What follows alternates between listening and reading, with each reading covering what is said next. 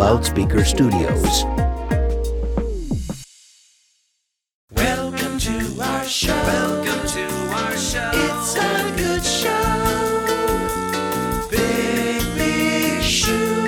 It's really huge. Hey everybody, have you heard the news? John Brennan is back in town. That's right, I am John Brennan from The Last Drive-In with Joe Bob Briggs and multiple Troma projects like hashtag Shakespeare's Shitstorm. And you are listening to Talking Troma with Zach Bynes. It's a good show. Big, big shoe. It's really huge. Welcome to the show.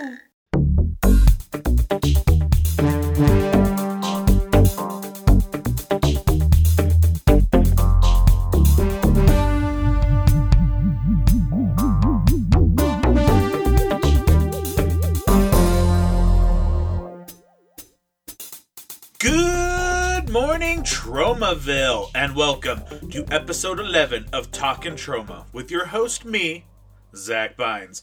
The show where me and a guest chum the cinema dance floor by watching a Troma movie and then pair it with a non-Troma title for a fantasy double feature.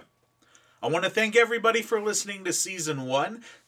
Be sure to go to the Talkin' Troma YouTube channel where I made a music videos special. I also did a few guest appearances on some different film podcasts during the break. I was on the Make Your Own Damn podcast, which is another Troma podcast, and I talk about my top 5 favorite Troma movies with the hosts Jeff and Lucas.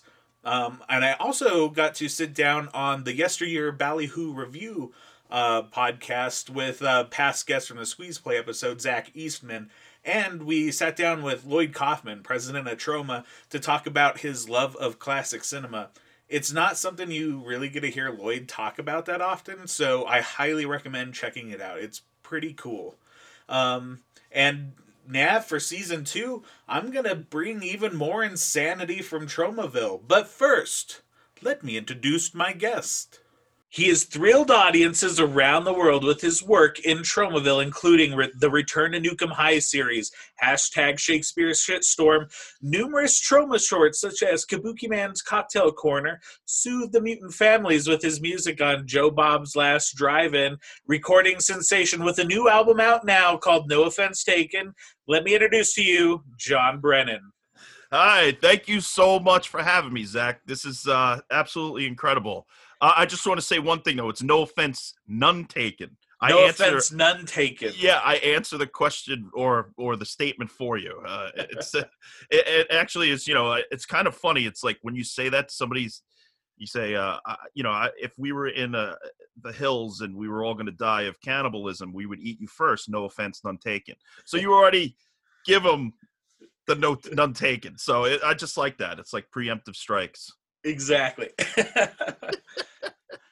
So one thing I always like to lead the show off with is I want to know how everybody got into Troma. What was your first Troma experiences? Yeah. Oh man. It definitely was like a Cinemax or HBO or whatever was back in the day, in the early 90s. Was Class of Nukem High Part 2. It was one of like the first nights I ever stayed up really late. I remember it so vividly. I was in my basement that had wood paneling and I was watching cable and that movie came on and I swear to you, it blew my mind. It was like I'd never seen anything like it. It was Looney Tunes with gore and breasts and monsters and jokes, but also parts of it were it freaked me out. The mouth and the belly button for the subhumanoids. I was like, what the hell is this? But I was fascinated. And then through that, I sort of like learned, because I was like reading Fangoria and things like that. I learned what Troma was. So I rented Toxic Avenger 2 and 3. Toxic Avenger 1 was out when I actually actively went to get Troma stuff. So I got 2 and 3 and I loved it. And from there on, I would just like catch their stuff whenever I could. I love Class of Nukem High Part 2. Like, I feel like that movie encapsulates everything. Like when you have a mental picture of Troma, like it's that movie. It's like there's weird monsters and stop motion and people melting down and melon heavy breasts. Like it's yeah. It's like, and the set design, the costume design, the hair, that big Lisa Gay hair. It's just like iconic things happening in that movie. And it's a little less, if you could say, I mean, even though Class of Nukem High isn't all serious, the first one, it's very much less serious than the first one. Yeah. But it's also, there's something really creepy about it. The stop motion, I remember being creeped out. And like I said, the belly buttons with the mouths and stuff, just like really ripped my 9-year-old brain apart. I want to get a tattoo like the bad guy. I think his name is Yoke in that movie. That says like "eat broccoli" over his like instead of the thug life, it was "eat broccoli." Oh my God, that would be an amazing tattoo. And people would be like, "What the hell?" But then you'd find the one person be like, "I remember that." Oh. And it's like, all right, we're friends. Yeah, exactly. So you grew up, kind of watching these movies. When did you start working at Troma?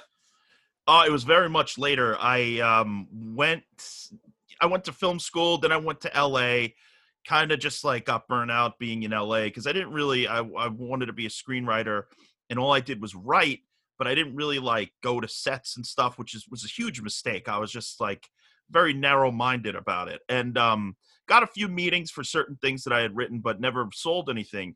So I sort of came back to New York defeated, so to speak. But then I got involved in like public access television here, and I started to learn how to edit and direct and, do a little bit of everything.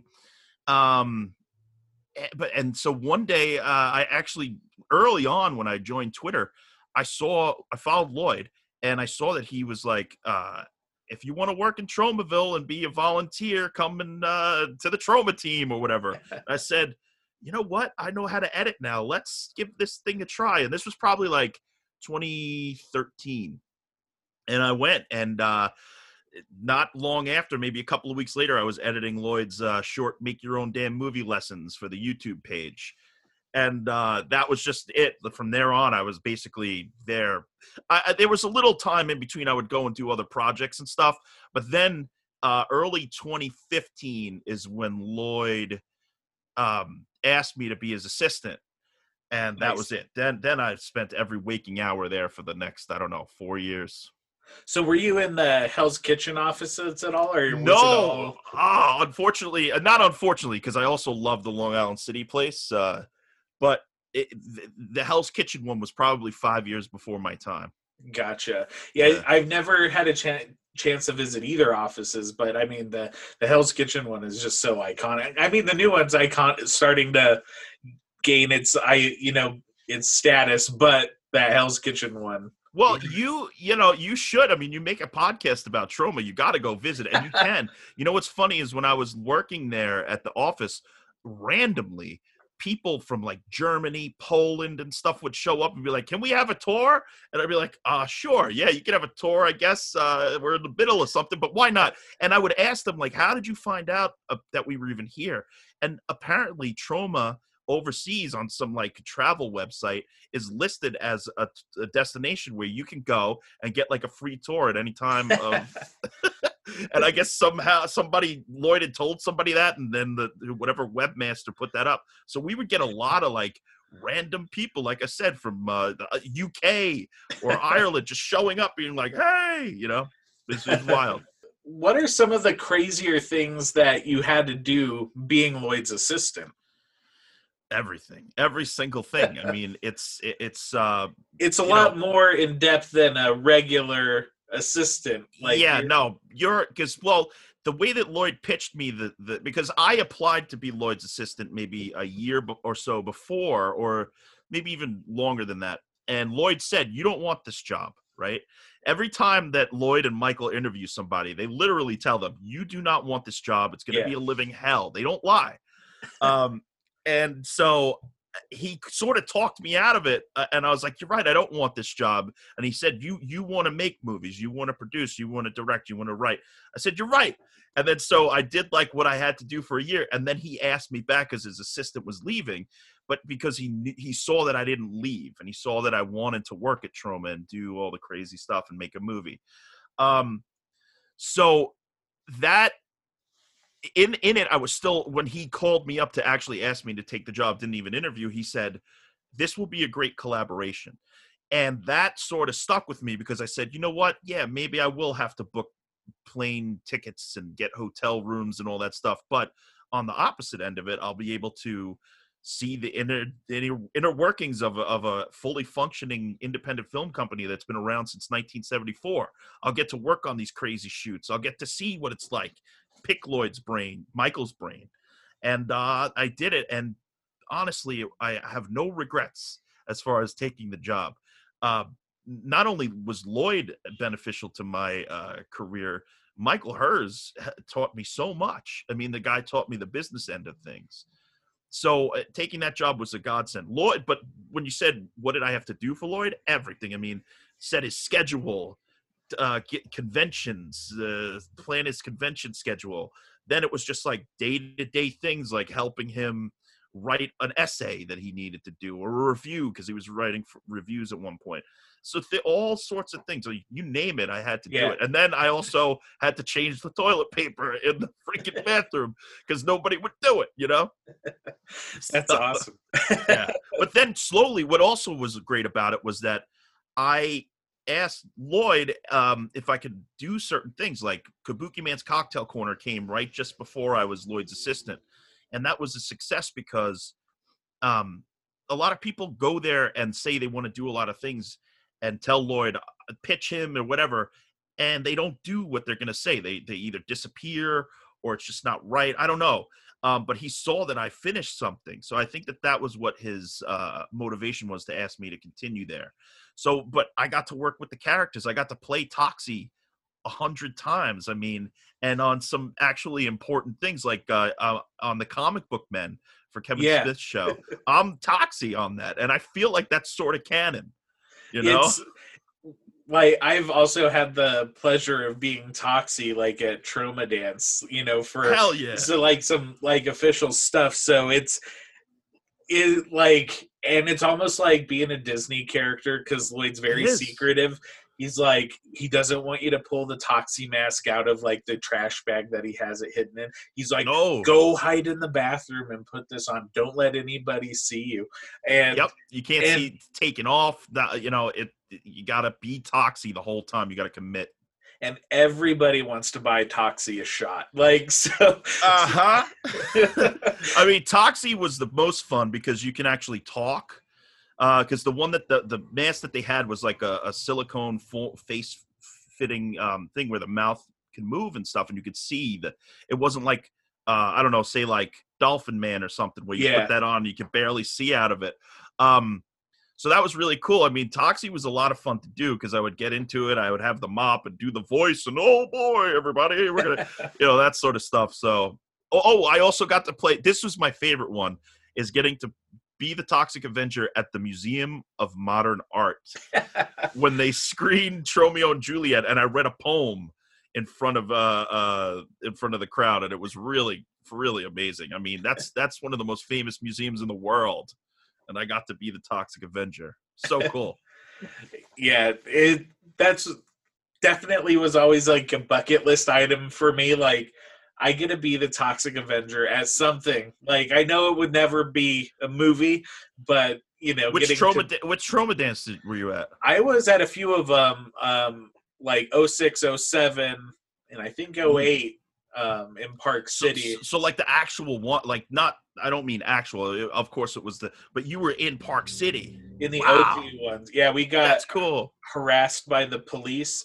My buddy was playing the accordion, and I had the mop, and the cops would stop us all the time. But Toxie's a celebrity, like, out there, like, or he was, like, people wanted their photo with him, and you would be able to crash all, like, the weird Hollywood parties because you're the really? Toxic Avenger. That's awesome. Like, I snuck into a Paris Hilton party dressed up as the Toxic Avenger. And then I asked if she had chlamydia, and I got kicked out. You asked her to her face? Yeah, there was E was right there, so I thought it'd be funny.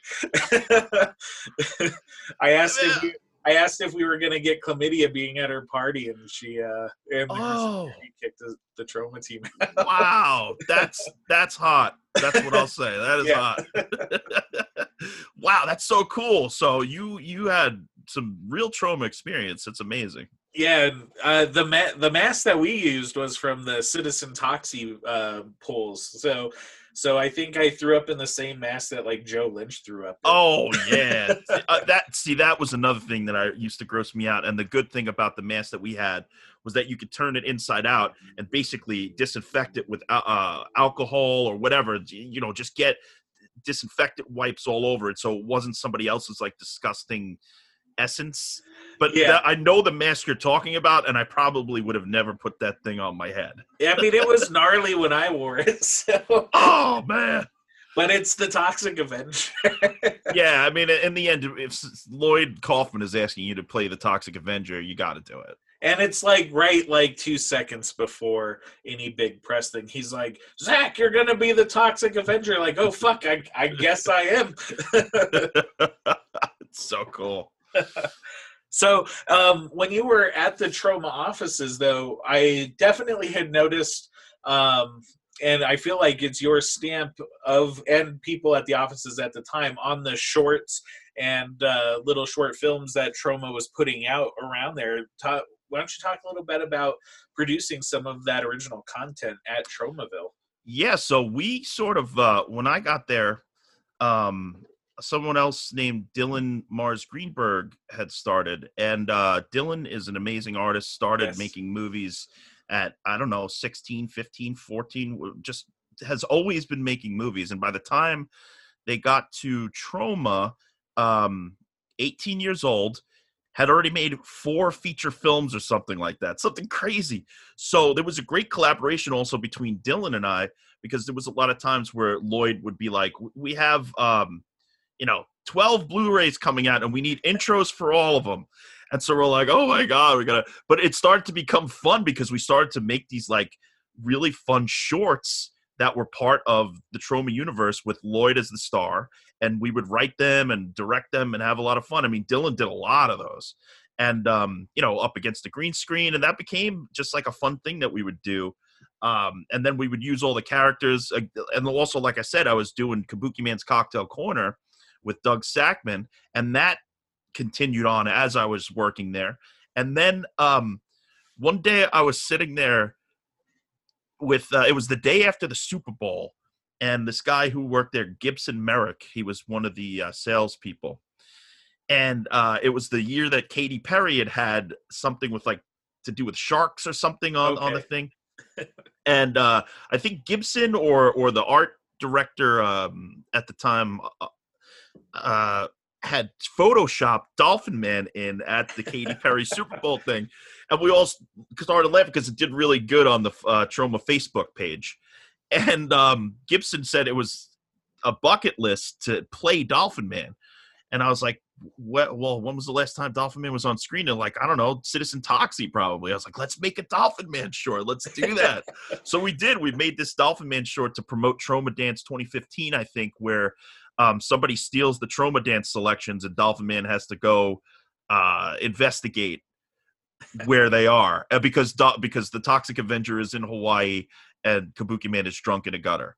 So Dolphin Man could save the day. So then because of that, we made a couple of more Dolphin Man shorts, one for Thanksgiving called Dolphin Man versus Turkey Man. And that's on YouTube still, Troma's YouTube page. And then we made one more called Dolphin Man Battles the Sex Lobsters, which went on to 33 international film festivals as an official selection and played on 6 continents. And so Dolphin Man travels. People love Dolphin Man. I mean, it's a dream to make Dolphin Man the motion picture. And I appreciate that you even had the balls to take Dolphin Man out of Citizen Toxie. Yeah, I mean, it's so because they call him the most useless, but I don't know. I think the Mad Cowboy is kind of useless. I mean, what does he do? He's got the udders a little bit, but no, Dolphin Man was a lot of fun to play with, and then. The only thing that we haven't done for Dolphin Man is Antarctica. So if there's any Antarctican scientists, if Antarctican is a word, and you just want to watch Dolphin Man on Zoom with me, and we could call it Troma Dance Antarctica, let's do it. Let's set it up. Let's find somebody in Antarctica to set that up. We'll make history. Maybe we could get it to play on SpaceX. Oh my God! On layer Imagine next. Elon Musk smoking a blunt, watching Dolphin Man battles the sex lobsters. I could picture that. It doesn't seem too far out of the realm of possibility. Yeah, so that was a lot of fun. You're right about that. I remember the shorts were really like a great creative burst between me and the Troma team. All the people who worked there at the time, and I mentioned Dylan, but there was a lot of other people who helped out, and a lot of the volunteers and stuff. And it was just like a really fun time at the office. And it seems like there's a lot of bleed over from the people who were at the office at that time who worked on those shorts and the Return to Nukem High series. So what was your role or roles, because it's Tromaville, so you're doing more than one thing. Oh yeah. What did you do on Return to Nukem High? So I didn't work on the initial portion of Return to Nukem High Volume 1 and Volume 2. That was shot up in Buffalo, Niagara area in like 2012. And I came to Troma in 2013. But so what happened was, I guess they split the movie into two. They put out Volume 1 right about when I was starting. And then when they went to start to finish up Volume 2, they needed a lot of material to fill in the blanks. They had a few holes in the story and stuff. So I became the co-producer, essentially, of Return to Nukem High, a.k.a. Volume 2, which is the actual title. It's an amazing title. On the day that he came in and said that that was the official title, we were like, how are we going to tweet about this movie? Because the one tweet is basically the whole title. Oh, my God. But we figured it out. So what I did on the movie was basically filled in the blanks for like 40% of the movie, where we made some new characters and stuff like that. But literally, I had $0. I mean, I'm not even exaggerating. I had $0 to work with. So I had to get creative. We had to pretend like the Troma basement was the basement of Tromaville High. Or we had to get, because Troma at the time, they probably still do. They probably have more. But they had about 100,000 or more subscribers on their YouTube page. Or maybe 500,000, something crazy like that. But we were allowed to shoot for free at the YouTube space in New York City. So we did a few scenes there, and that ended up in the movie. And so little things like that, just like getting creative around the town. Then we got like a classic car one day and put Lloyd in it in the back seat with his like assistant character from the movie, and just like little small things like that. And so, yeah, that's what I did. It was like fill in the blanks. I will say that I was lucky enough to show up in Return to Volume 2 for like a blink and you miss it moment at San Diego Comic-Con. Oh, that's awesome. I love that whole montage where it's like people from around the world, literally just Troma fans, shot themselves melting down with the old Broma seltzer and food coloring trick. And it's like a really interesting part, because it just goes to show you how fans can elevate in this day and age of technology, how you can put out a call and you can get people from France, from San Diego, from Australia, anywhere. It's amazing. So there's one guy is melting down on the Great Wall of China in it. It's like, it's insane. And he's never heard of again once they found out what movie that was. Well, this was just slightly before China really went over the freaking went really crazy. And did you have any music involvement in Return to 2? Yes, actually, this is an interesting and good segue to lead to the Joe Bob stuff, because this is sort of how it happened. One of the main people who I worked with while I was there was Matt Mangiarides, who was head of Troma Team Video when I started as a volunteer. And so one of the scenes that was being shot was to add to Return to Nukem High Volume 2 was a Buffalo Bill like mocking scene where Lloyd tucks his dick. He does the whole dance. But of course, Troma cannot afford Goodbye Horses by Q Lazarus. So Matt Mangiarides knew that I had, I was like a home recorder. I would do like just stuff and put it out on Bandcamp. And I was kind of prolific. I would just like put anything out. But some of it sounded okay. So Matt was like, can you try to do a knockoff of Q Lazarus's Goodbye Horses? And he's like, talk to Lloyd about it real quick. And I was like, Lloyd, I'm going to try this song. And he said, as long as it's called The Silence of the Ducks. So I'm like, oh, that's fucking, I can work with that for sure. The Silence of the Ducks. So I go home and I write this song, The Silence of the Ducks, put it in, it gets approved. Now fast forward to we're shooting this thing, and we're shooting it in Lloyd's house. And Lloyd didn't tell his wife what we were doing. His wife, the wonderful Pat Kaufman, who helped produce with Justin Martell and I, hashtag Shakespeare Shitstorm. But this was before I knew her. So she came home in the middle of Lloyd's like first take of talking, right? So she's like, Lloyd, she's like, we're going to get sued. You can't do this, blah, blah, blah. And she's like screaming at him about it. And she's like, but she said, we're going to get sued because we can't use that song. And Lloyd like stops and goes, oh, well, John Brennan wrote this song. This is John Brennan. And this is not the original. This is a knockoff. And she's like, really? She's like, wow, that sounds just like it. And I was like, that's the greatest compliment. So she's like, okay, let's keep going. And then she started to help like direct. She's like, no, he doesn't dance like that. He does it more like sultry. And so that was like trial by fire to be like admitted into the Troma team for real. But so leading from that, just like quickly, that's sort of the thread that led me to Joe Bob, because later on when Matt Mangiarides and Justin Martell, who were Troma guys, they were doing and developing the Last Drive-In with Joe Bob Briggs, and they asked me, because of that, try a demo for the show's theme, and I did, and that I have Troma to thank for it because I got the theme song. That's something that's pretty nuts. I don't think a lot of, because like the Joe Bob, I feel like the new Joe Bob reincarnation has an even more ravenous fan base, and I don't think they realize how much of that crew like started out in Tromaville. Like I know Zach Amico also worked on it, and it's like pretty nuts. It was just like, it almost seemed like everyone packed up their bags from Tromaville to go work in Texas. With, well, the first the first Joe Bob marathon, the 13 movie one or something like that, 11 movies, whatever it was. That one was shot in New Jersey, and it was a lot of Troma people. And the reason why it was because Shudder at the time, somebody at the top, they had given a budget or promised a budget of like, a real budget for a show. And then they slashed it down to $30,000 and was like, okay, here's some development money and we'll see.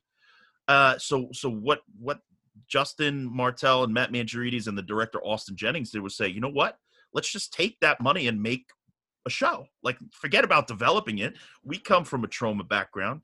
We know how to make a lot with a little. Let's do this. And they did. And to their credit, that's why we have The Last Drive-In now, is because they took what they were given and they stretched that budget all the way. They asked for favors from a bunch of people from Troma and elsewhere where they had worked. I think there were some people from like Teen Mom and stuff like that who worked on it.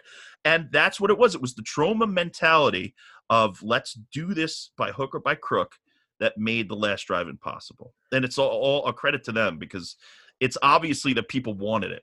Yeah. But it was one of those things that like, I just felt so proud of the Troma team. Like, it's like they fucking, went out and did it. Like there is life after Tromaville, and not everyone kind of thinks it's like, well, that's where you go to the, summer job type of thing. But seeing all you guys like going out and then doing something that's like beloved, in the horror world, like around, which is amazing. Yeah, I mean, the thing is, it's with the show, we're all fans of it anyway. We're fans of, obviously, Troma. We're fans of The Last Drive-In. So we do it out of the love. It's like, yes, we want to have great careers and make money in this industry and have a life, all that stuff. But we would also do it even if it wasn't the money. You know how much free work we've all done? Yeah. It's insane the amount of free work we've all done, and not just for Troma and The Last Drive-In. So it's just out of the love. I mean, I think that shines through with a lot of this stuff. So did you expect when you were starting when you did the theme song for The Last Drive-In, that you would become a reoccurring character / part just part of the legacy of Joe Bob. I had no clue. I mean, I was hired as like a production coordinator to like, because like you said, wear many hats, 3 jobs, whatever. So I was like, getting the catering. I was transportation. I was helping build the set. I did a little bit of everything on that first marathon and afterwards as well. But that's really what I was hired for. And then the theme song was like a bonus. But because there was a circumstance where one of the guests, Lyle Blackburn, couldn't bring his guitar and couldn't perform one of the songs. It was a song from the movie The Legend of Boggy Creek. And Joe Bob really wanted to do that song as a sing-along. So Austin Jennings said, the director was like, just bring your guitar to me. And I did. I brought it to set, and we practiced that song beforehand. That was the first time I met Joe Bob, was when I practiced that song. Nobody Sees the Flowers But Me. And we did it, and that was it. And it really went over well, and people applauded afterwards. It was just like a really funny bit. So I think he saw that I could do a little bit of something, and he listened to my music, I guess, and just started to write in little bits. And here we are. I don't know. We're, I think, 25 or so songs in, and we're not stopping. We have a few more planned coming up. So I'm really surprised. I'm as surprised as anyone.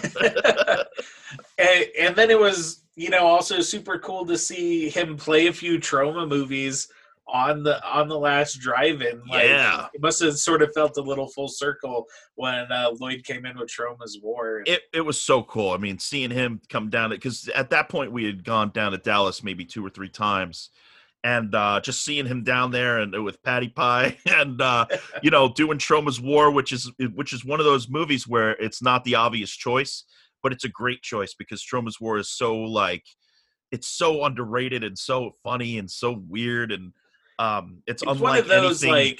Those who know with Troma's War. So it's unlike anything they ever did, and so that was a really cool thing to have. And then of course we played Bloodsucking Freaks, and then Mother's Day, and so there's been some cool Troma. And you even got to do a song with Jericho for Bloodsucking. Oh Freaks. Man, yeah, and that was like a marriage of 2 crazy worlds. Like Chris Jericho, it's just so odd. I never ever in my life thought that I would be collaborating with somebody like that famous.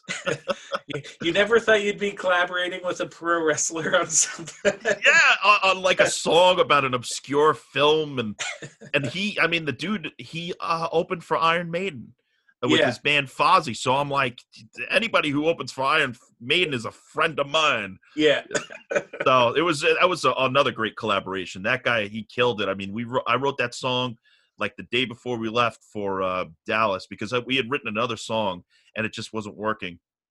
And so it was like sort of last minute, and he got the set. And he's like, "Hey, I listened to your song. It's cool. I'm going to go learn it."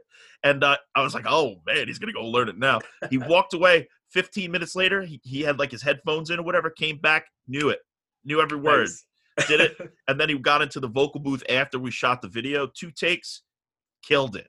So consummate professional. Yeah. and then it's like, I'm writing Troma songs with. Yeah, it's like, and then I was like, I'm actually writing about Bloodsucking Freaks, which is one of the oddest Troma entries, if that could be believed. Odd, beyond odd. But I actually like Bloodsucking Freaks. Some people were like trashing it or whatever because it's too out there. I think it's hilarious. I think it's like, I did Bloodsucking Freaks in the last season of my show, and that new Blu-ray that Troma put out with the deleted scene in there was just totally changed that movie for me. I mean, I still liked it before, but it just the way it played is bananas. Yeah, it's bananas, and it's just one of those things where it's sad. The state of the world we're in today. If you make a movie like that, you would be like, I don't know, put in jail or something. I don't even know if you could even get the script out the door. You're not even allowed to think that movie right now. Yeah. So from Joe Bob, it seems like the call came back from Tromaville for #Shakespeare Shitstorm, Troma's newest one. What did you do on that movie?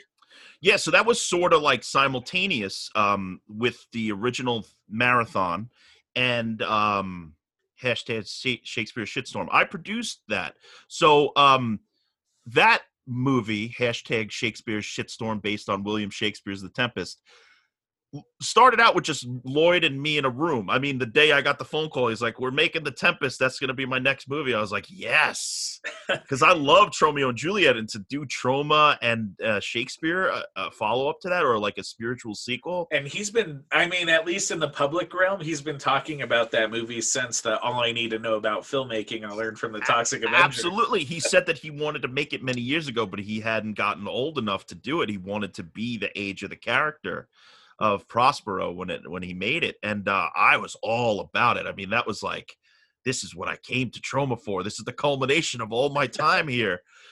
So he had me as his assistant and producer at the same time. This was about probably like 2017, the end of 2017. So we developed it.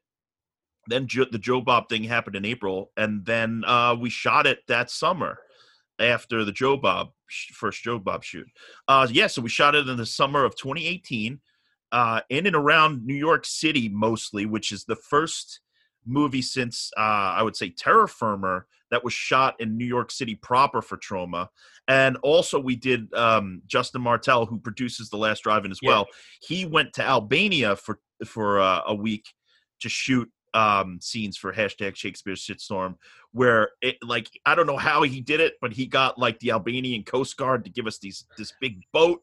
That's like one of the, he's going to come on the show, and that's like one of like I feel like one of the crazier things that's ever been committed on film in Tromaville. It's totally like, because before that, part of the problem with the script was it was a brilliant idea. It was like, let's have these whales jumping over this boat and cause a shitstorm that sinks this boat. And it's like, oh shit, how are we gonna do this? I mean, what is this?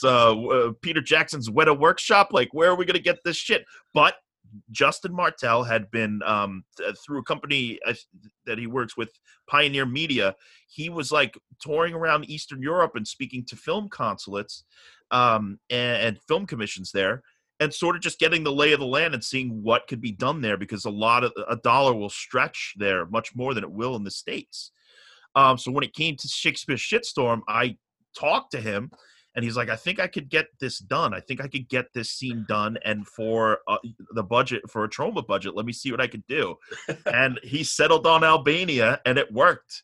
He got that done. And not only that, he got the boat and like extras and the beautiful looking Arri Alexa, whatever we shot on there. And then the shit cannons and all this stuff. And then the CGI whales. That's so crazy, especially because like Troma has not really been out of the country since Toxic Avenger Part 2. So like, it's just crazy that they were able to pull that off. Yeah, it was a huge thing, because that was like, once that was set, the whole rest of the thing fell in place. I mean, it was just like, it was absolutely, I don't know. I really loved this movie, and it hasn't really been seen yet too much because of the pandemic kind of hurt us. But now that the world's starting to open up again, we're talking about how to do it. And if there's anybody listening who's has a theater or anything, we'd like to do something in the theaters before just putting it out on home video, because we could do a Blu-ray and that'll be pretty good. But the theater experience is the way to, if anybody out there has never seen a Troma movie in the theater, it's like day and night. Like, these are movies to be seen with a group of people. Absolutely. So, I mean, I have a couple of things on the horizon that I'm trying to settle in. One very important theater, and if they're listening, please, let's get this going, because it would be a huge night. It would be like a gala. Forget the Met Gala. This would be the Troma Gala. Okay, that's what we need.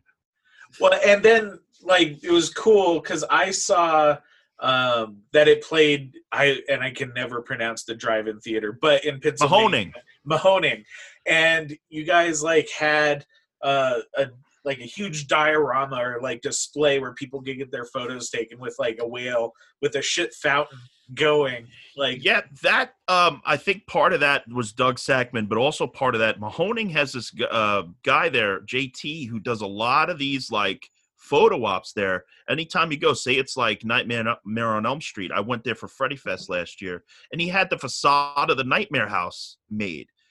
They had an Evil Dead screening there with Bruce Campbell. He had the facade of the cabin. This guy makes all that stuff. So he, I believe, is the one who helped orchestrate that shitstorm photo event. and then you got to play a live show there for Joe Bob. Like, Oh yeah, that happened a few months later. But yeah, the live show at Joe Bob was like a life highlight. I couldn't believe what it was like to play for like 1,000+ people who actually So wanted bad. to listen.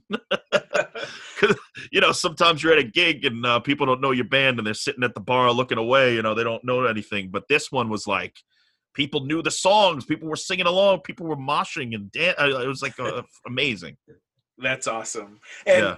well, and speaking of music, you have a new album out. Why don't you talk a little bit about that? Yeah, so Ship to Shore Phono Co. They put out a lot of actually all the Joe Bob stuff. And And the Troma's War soundtrack too. oh yeah, they do a lot. They do video games. They do horror soundtracks. They did Class of Nukem High, Troma's Yeah. War. They do a lot of cool, like sort of niche things. But I think a lot of the vinyl has survived because of niche markets. Yeah, Yeah. everybody wants the horror soundtracks or the video game soundtracks.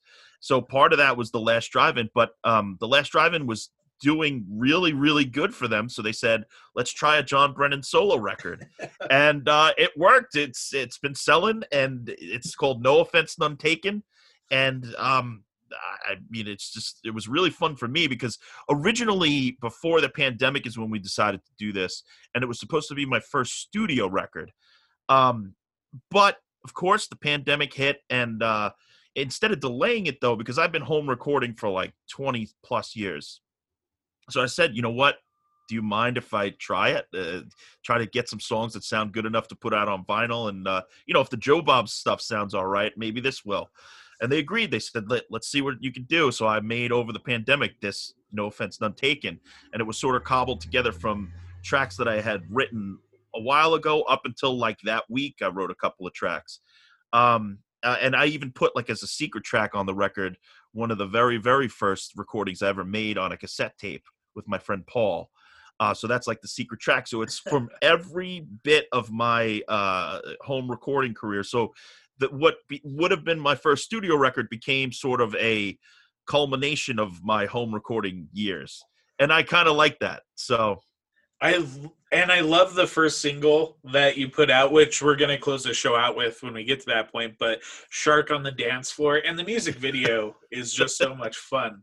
oh, thank you. Yeah, that was a lot of fun to do. And that song, Shark on the Dance Floor, that's one of them. I wrote that in like 2005 or something like that. And I just sat on it because I just never had a project that I needed it for. But I always knew there was something to it. And thankfully, this is the way, and it was the first single, and it knew that its time would come. So here's something I wanted to talk to you about. There was an interesting time in Troma history not too long ago. If we rewind back over the last 4 years, there was QAnon and Pizzagate. And correct me with my interpretation if I get anything wrong. But from my perspective, James Gunn was on Twitter, and he's very outspoken against Trump. And the QAnon Pizzagate guys were basically, fuck James Gunn. Let's go through his old Twitter feed and cancel him. So they didn't really care what he was saying. They just hated that he hated Trump.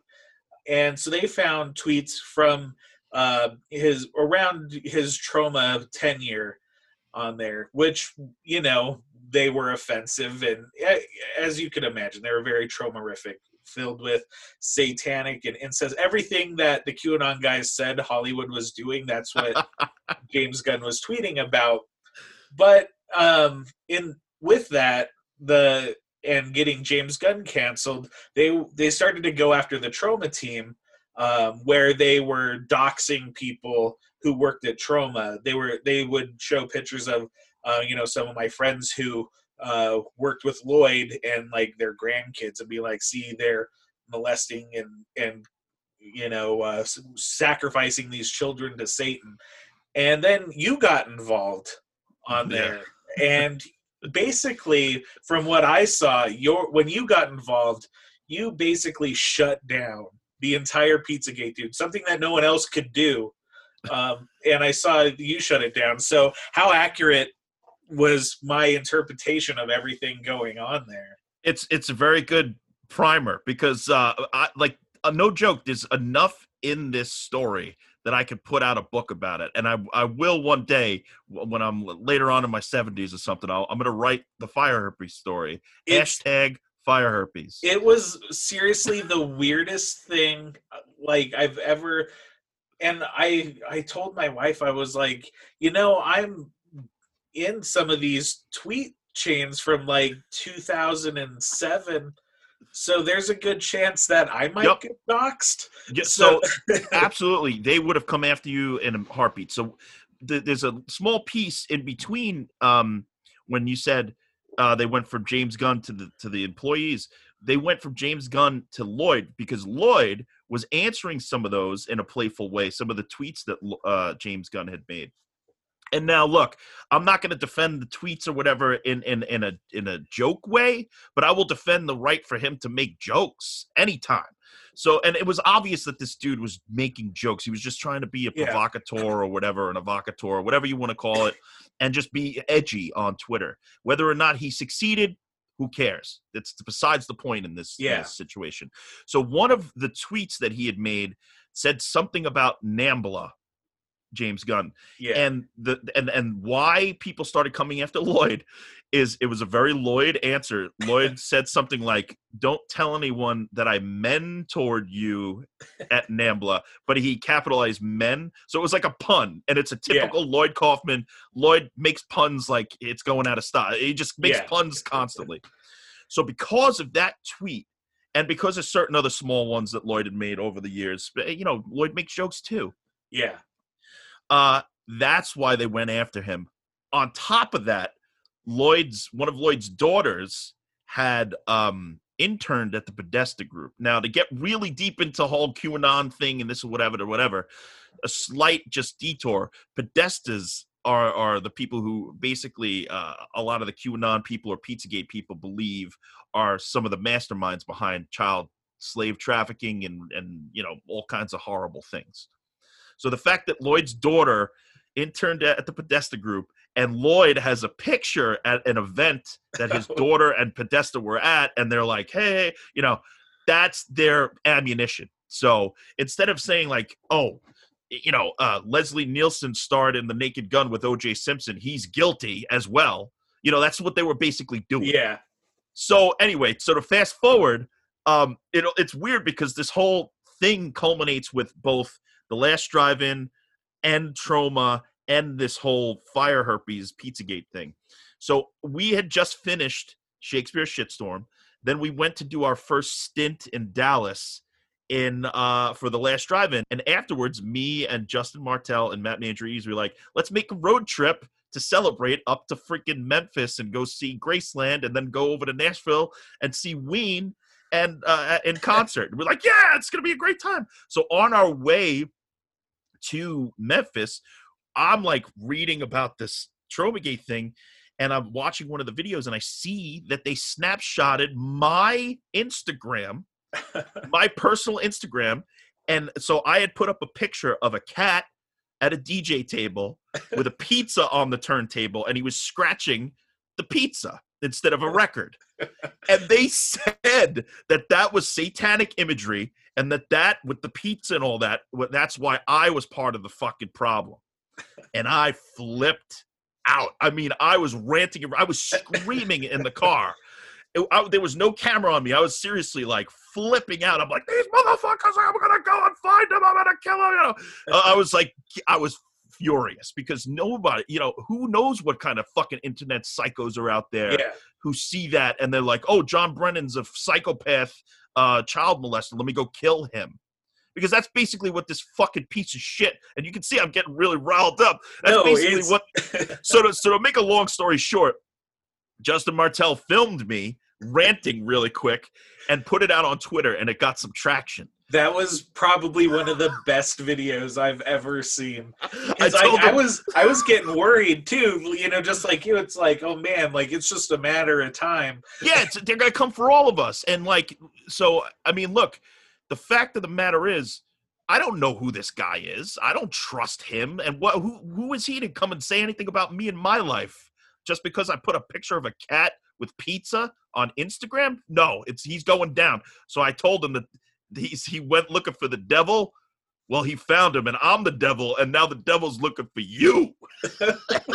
So that was the first part of it. So then we get to the place in Memphis, and we're like hanging out, having drinks, and some guy tags me on Twitter, and he's like, "I'm going live if you would like to talk about this Tromagate, Pizzagate stuff."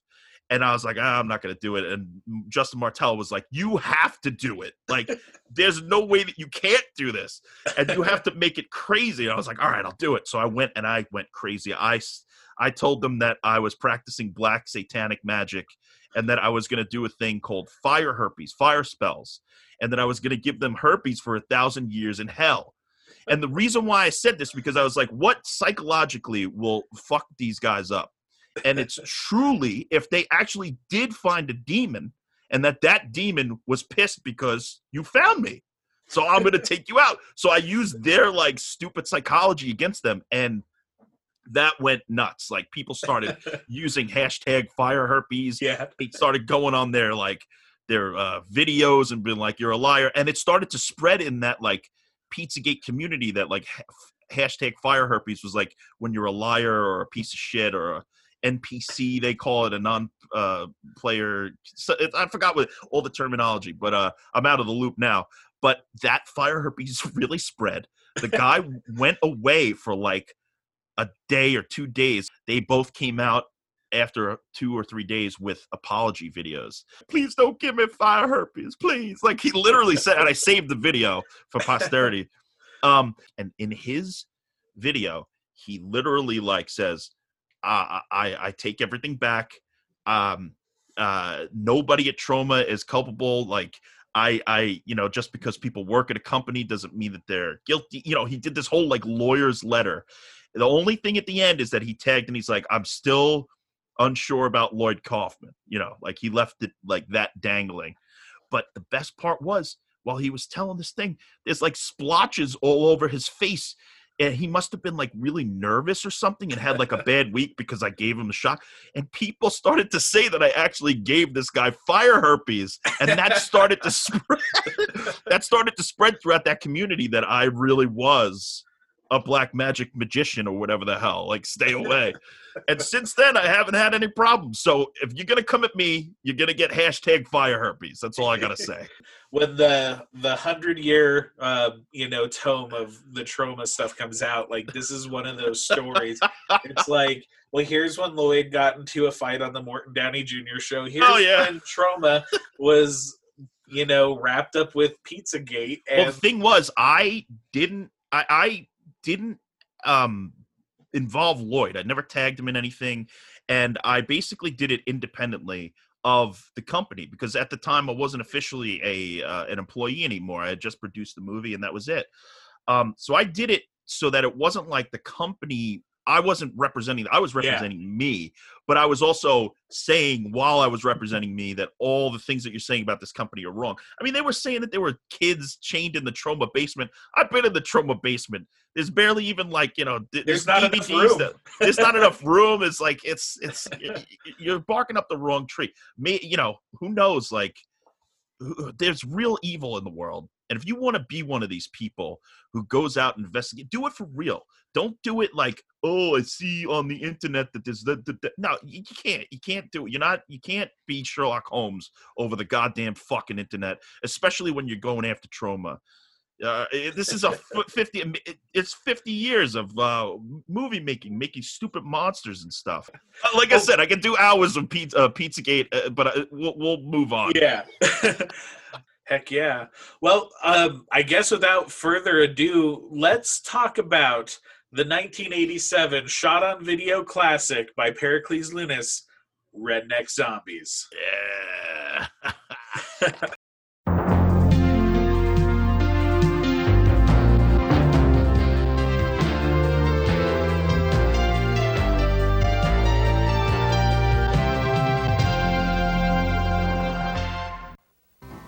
In the heartland of America live a very special kind of people. Friendly, decent, hard-working people. But what happens when these simple, down-to-earth folk accidentally drink a barrel of nuclear waste? Well, whatever it is, it better taste good, 'cause you splattered it all over the corn squeezins, you otter ass. I'm sorry, Daddy. Swilling toxic moonshine, they become flesh-eating, bloodthirsty kinfolk from hell. They become redneck zombies. Redneck zombies, tobacco-chewing, gut-chomping creatures of the night. Redneck zombies, monstrous radioactive freaks waiting to eat you for lunch.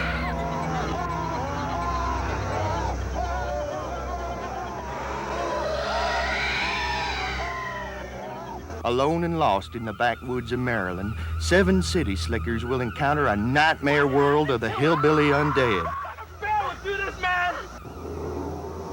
Not since blood-sucking freaks has there been such controversial scenes of violence, dismemberment, and cannibalism. Whoa, Ty, check it out. It's a native. Oh, hello. There's thrills, chills, and adventure, plus plenty of lip-smacking nourishment.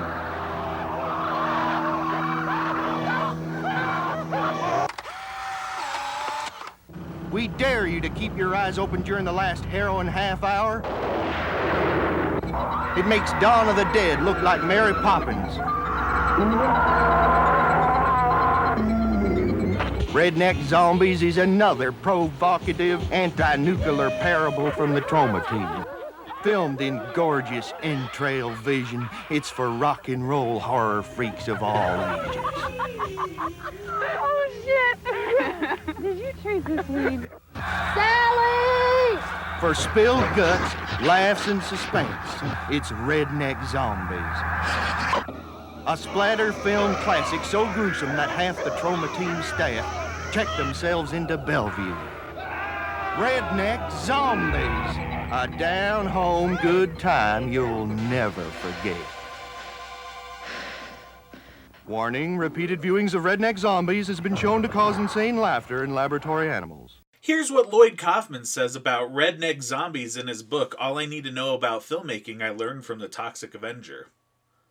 Director Lunis did the special effects for such trauma classics as Sergeant Kabuki Man, NYPD, and Toxic Avenger 2 and 3, so you can be sure the man has been dwarfed by Kaufman and hers. In the film, some dumbass hicks mistake barrels of toxic waste for homebrew moonshine and become even dumber-ass cannibalistic zombies. Contains more blood and gore than almost any other dish on the trauma smorgasbord of love. I actually have an audio clip of Pericles Lunis talking about the origins of Redneck Zombies. You know, we've been talking about making a movie and just getting it on, making a movie on video and trying to get it distributed on video. We thought that maybe we could put something together that was going to be gory and funny, and we knew we weren't going to have much money, so we wanted to make something really slapstick, something really silly. We were sitting around batting some ideas, and we figured what we should do is find the best possible, come up with the best possible title. And when we hit on Redneck Zombies, all of us just looked at each other and we knew that was it. And Ed Bishop immediately started writing a script based on Redneck Zombies. Oh, what a feast. This movie, I would call it a feast. Feast. It's like, yeah, it's like, you know, it was back in the day, I wasn't really a fan of like shot on video stuff, and I would always turn it off if it was like looked like crap or sounded like crap in the first 2 minutes. But as I got older, I started to appreciate, because it's really hard to make movies, and it's really difficult to be on set and to do it and to get it done. And so when I watch Redneck Zombies, I feel the pain and the passion and all the things that it means to make a movie. And it's so inspiring to me.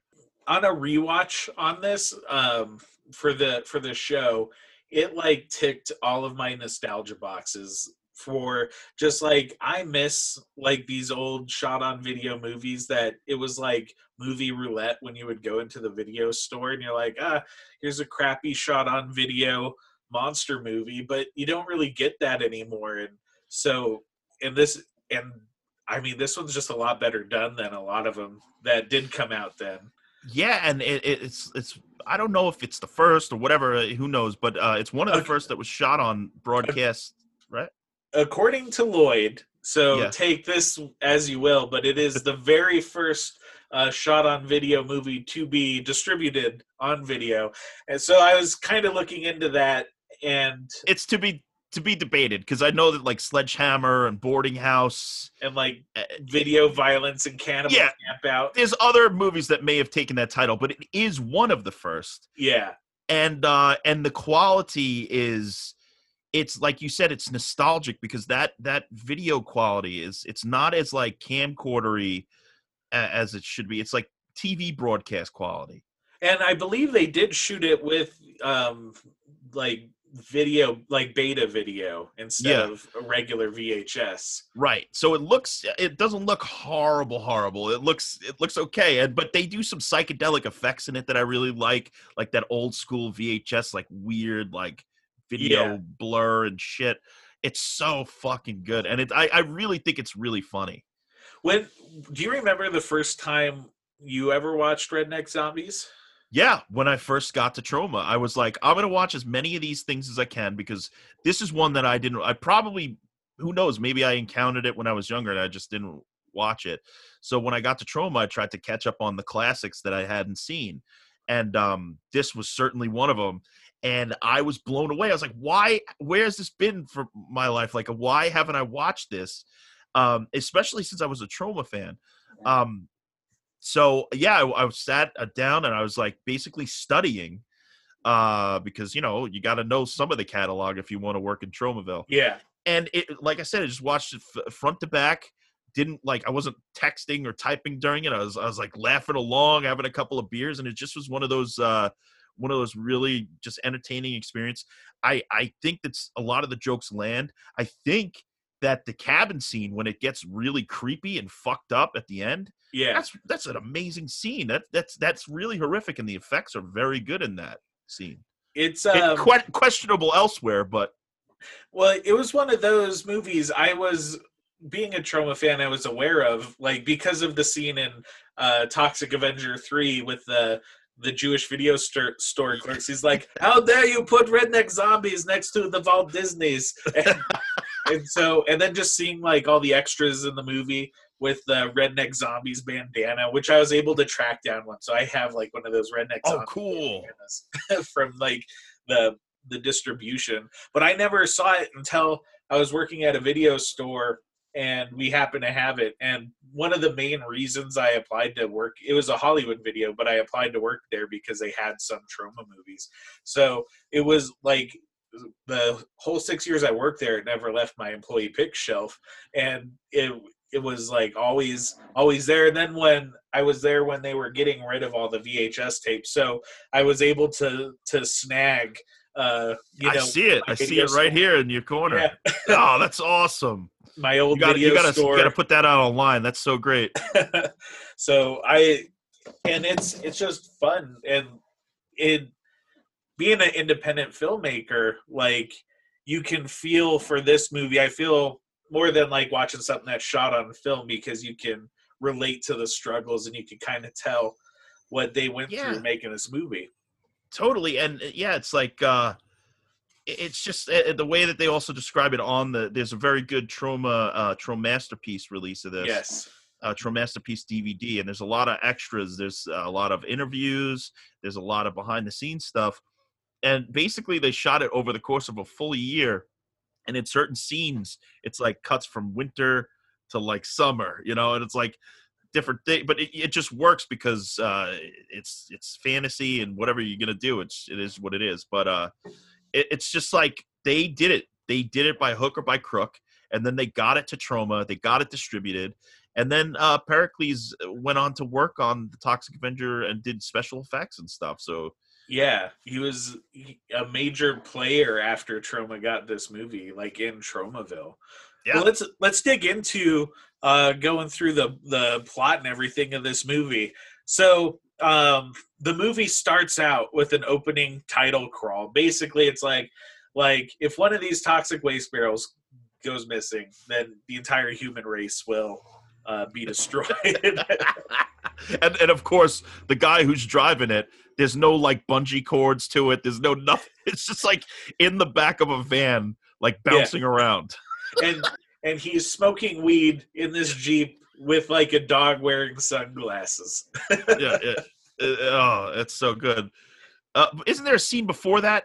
What happens? Yeah. That's the psychiatric hospital. Yeah. So for whatever reason, the movie starts out in a psychiatric hospital, and you see somebody reading a Fangoria magazine, and they're putting cigarettes out on their arm, and then we get the Redneck Zombies title song once we meet our heroine Lisa. Yeah. And so what did you think of the music in this movie? Because there's a soundtrack that Toxic Toast put out on vinyl, and then the Tro Masterpiece has a CD. Yeah. The first time I saw it, I was a little taken out for the first song. I didn't expect that to have like the Redneck Zombie, like actually referencing the Redneck Zombies and all that stuff in it. I was like, what? But then I started to get the tone of it as it went. Like that set the tone. Yeah. You know what I mean? So, but now I love it. I mean, it's like if that first Redneck Zombie song doesn't hit, you might not enjoy this movie. But if it hits, you're gonna fucking love it. And so, and then the score in it's pretty cool too. It's like all a weird synthy, and it's like probably a nice 1980s Casio. Well, there's an interview with the guy. What's his name here? I have it written. Adrian Bond. It's on the Tro Masterpiece DVD version. Yeah. There's a quick interview with him, and he said he's like, I just had equipment, and so that's why I was asked to do it, and now people sort of like in the forums and stuff look back and say it was like a masterpiece early score.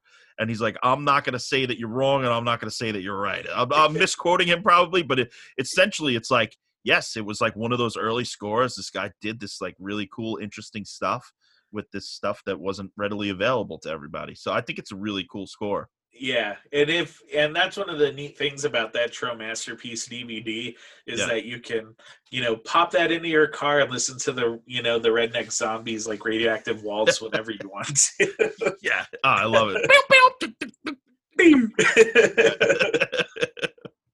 And so, we see the Jeep going around, and he's bouncing along with that barrel in the back, and we get introduced to a group of campers. And they don't really say anybody's name until like the movie's almost over. Yeah. All of a sudden it's like Lisa. It's like, who are you talking about, Lisa? Like, who's Lisa? It's like I guess it doesn't matter. It's like, well, there's the gay one, there's the black one, there's the female black one, and then the guy with the army hat. Yeah. They got like the stereotypes going, but they're not like typical stereotypes. They're like, it's just all odd, weird people. Yeah, and for whatever reason they're camping in the middle of a field. Yeah.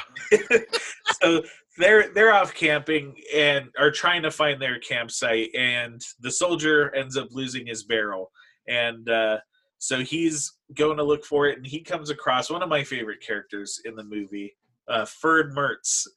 Oh yeah. Who's a big fat redneck guy, and he's like I wish he was in more movies because he was great. He's pretty funny, and he's listening to the commentary. He improvised most of his scenes. I don't know how strict Pericles Lunas was to the script, but they definitely let him just like ham it up, and he finds a barrel, and he can't read. He's like, "Do not open until Christmas," but it just says radioactive waste on there. I kind of feel bad that the other guys, the actual family, they take the barrel from him. Yeah. 'Cause he was like kind of really excited. He's like kind of a sweet character a little bit. Yeah, they're like Even though he pulled the gun on the army guy. Yeah. He's get off my soil. Yeah, get off my soil. I mean, he's right. You're trespassing, so go away. Yeah, so he scares off the army guy, and then the family of I guess our main redneck crew holds up Ferd because Ferd shot up their old moonshine still. Yeah. So he offers them, and this crew, we have actor W.E. Benson, who's like the paw, and Pericles Lunas, who plays Billy Bob, but has just transitioned into Ellie Mae. And it kind of made me, and then there's, I forget the other guy's name, because they don't really say anybody's name, but there's another couple. A third, yeah. Yeah, and it kind of got me thinking that Redneck Zombies is more inclusive than most movies. I was surprised, like, you could tell that the trans thing was played for kind of yucks back in 1987, but they're all very accepting of that. Yeah, that's the thing, is that they all accept it. So they're like, oh, she's Ellie Mae. Yeah, okay. Yeah. And it's like, oh, that's a lot more accepting than a group of rednecks. And then you have your diverse cast, which doesn't really get brought up at all, which I thought was pretty interesting. Right. It is pretty diverse for that time. Especially a shot on video horror movie. Like, yeah. It's not just a bunch of like dudes who look like they dropped out of film school. No, yeah, it's the cast is great in this. I mean, everybody does a good job. Even the guy who doesn't talk. Yeah. Does a great job. Yeah, there's a random camper who's just like drinking in the background, and he doesn't have any lines and maybe only one or two close-ups through the entire movie. He's just constantly drinking a new bottle of something. Where he finds it, you don't know, but he got it. So our family of rednecks, they get this barrel, and they decide they're going to use it for their new still. But Ellie Mae spills the nuclear waste into the corn squeezins, and but they decide it's fine. If you watch the Blu-ray, I'm sorry, the DVD, Tro Masterpiece, if you can find one, there's a bit of information that he actually concussed his head on the first take, and it's in the movie. So you'll see when he falls with the barrel, it like spills, and then it cuts back, and you can see him bang his head on the barrel for real. And I guess he got concussed. Yeah, that's what they said, a real concussion. So, but he kept filming, so how bad could it have been? But I guess he went to fix it afterwards. Yeah, he still finished the movie. He finished the movie. So they get kind of this still up and going, but the best character in the movie then pulls up, the Tobacco Man. Oh man, the ice cream tobacco man. He's the ice cream man for tobacco. What a great idea. He looks like a cross between one of the members of the band Ghoul and Friday the 13th Part 2 Jason. But they have like a weird like distortion on his voice, so it's like echoey and demonic sounding. But it's the same actor as Pa, the W.E. Benson. Yeah. and funnily enough, that guy went on to do a lot of stuff with NASA. Yeah. And film stuff and won Emmys and stuff. So for Redneck Zombies, he went on to a huge career. And he's like a Shakespearean trained actor, but he's like still best known for Redneck Zombies. But it's crazy to think about that Redneck Zombies has helped the space industry. It's amazing. And I love this character. I kind of wish there was more than just like this scene in the movie or I know, a spin-off. He deserved to come back for one more scene at least. Like he has, and we'll get to it, like a little snippet at the end of the movie. But like, there's not any other scenes in this movie where you're like really wanting to see these characters like interact more. And he's just so weird. He's like a doomsayer, like you see in every slasher movie. But he's he's talking about the harms of tobacco. Tobacco. You'll be doing dip until the day they do, and he like tells how the lips will fall. What does he say? He's like, your jaw will fall off, and then you'll die a slow death. Oh, so good. And he's just such a cool character. And all these guys, they run back and they see that all the moonshine is now distilled, and it's green because toxic waste is green. And I will say this, so I have worked in a laboratory, and I will tell you toxic waste is just clear. So yeah, so that is disappointing. I was more disappointed when I saw that in real life, that it doesn't have a bright green hue. Whoa, that's crazy. That's amazing. So wait, it's like liquid. It's just like a clear liquid. Yeah, it just looks like water. So they make Ellie Mae go deliver this hooch to everybody, and then it cuts back to those campers. And like I said, I don't remember the names because they don't really say them, but I think his name was Bob, and he has taken the world's largest piss into a pond. Because one of the big selling points of this campground was there's even a pond to piss in. And they say that 3 or 4 times, and sure enough, he is peeing in that pond. Oh, hell yeah. that is a big selling point for there. And then as he's peeing in the pond, it cuts back to Ellie Mae delivering and she picks up a hitchhiker in a scene lifted directly from Texas Chainsaw Massacre. Yeah, I thought that was great. I don't think I ever really thought about it until this viewing that it is, and it couldn't be any more clear, but it's a parody of the hitchhiker from Texas Chainsaw Massacre. But instead of working in a slaughterhouse, it's a barber. And he's showing pictures of all the haircuts that he's given. Yeah. Oh my God, it's so fucking funny. And at the end, he does the same thing, the same run or whatever. But instead of spreading blood on the side of the car, he picks up a jar of moonshine. Yeah, and he even cuts him with the razor. But he's like, "What do you think of these new electric razors?" Instead of, he's like, "Oh, you don't get a good shave that way." It cuts back to the campers, and they're all smoking weed, and the rednecks, they start drinking the radioactive drink. But before we see what happens with that, we get some of the goofiest porn music ever. It's like a slide whistle and circus music. Yeah, what were they? I mean, it's amazing. And they're also smoking weed too. And are they doing LSD?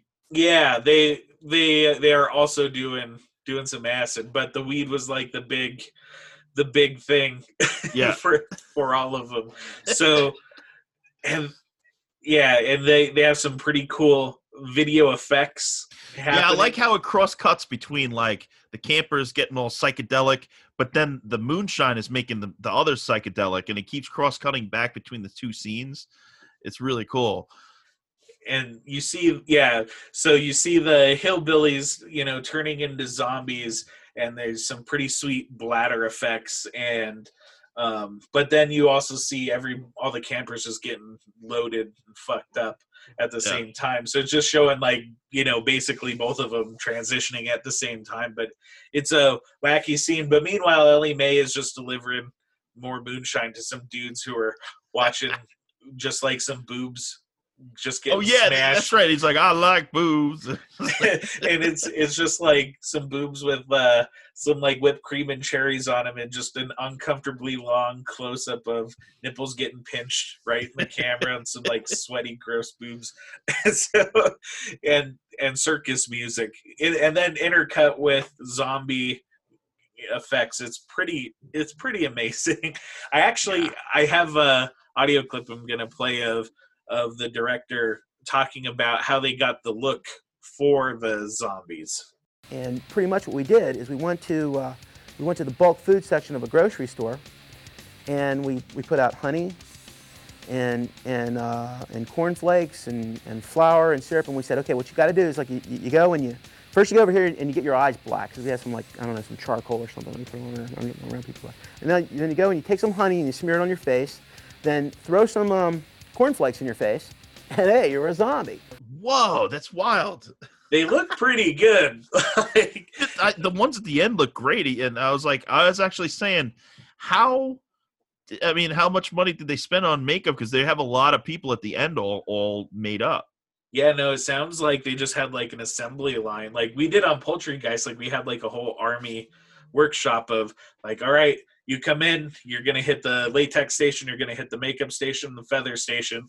In Redneck Zombies, it was just like, all right, we're going to squirt your face with honey and crunched up cornflakes and then hit you with the powder puff. Oh. You're out of here. That grosses me out because one of my the thing that gets me like skeeves me out the most is like sticky on the neck. So the idea of like honey on my neck and face is just like really disturbing. You just see all these outside scenes and I'm just picturing just like bees all over the place. Yeah, like just bugs. Like on your face. So I can't imagine that was fun. No. But well, back to the movie. So Ellie is going around selling some more moonshine, and she comes across a mom who's buying some, and she has a baby in a laundry machine. And that was actually so funny. It's so weird too because it's just like a random cutaway. But that baby was, I guess, actually Pericles Luna's. Yeah, his real kid. There's an interview, a quick interview with him too. It was like all grown up. Yeah, and he's like, you didn't give me a trailer. Yeah. So, but now Sally, one of the campers, she's going to take a shit in the woods, and she finds the moonshine in a still, and she stumbles across a zombie who scalps her, which is the first zombie carnage we see in the movie. Hell yeah! And he just is ripping out guts, and apparently the guts they were using was just like scrapple or tripe or whatever, just like some chitlins. But they bought them the night before, so they're all frozen, and they tried to thaw them out on like the muffler of the cars. Yeah.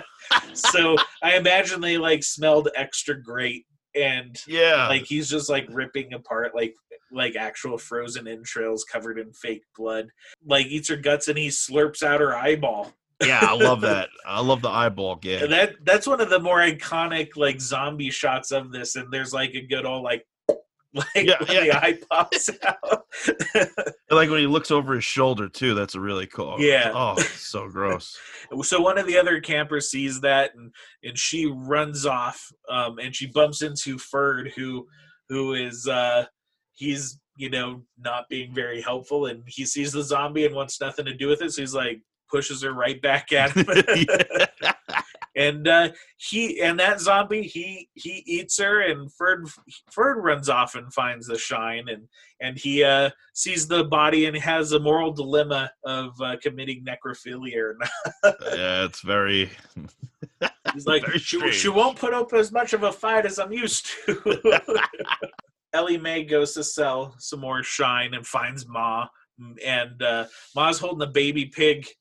And that pig, I love that baby pig. She's like, you're not gonna get in my pan. You're not gonna be my bacon. And that pig, like, I kept watching, and it like falls asleep a lot when they're filming. But I was like, did they kill that pig? Is that pig dead?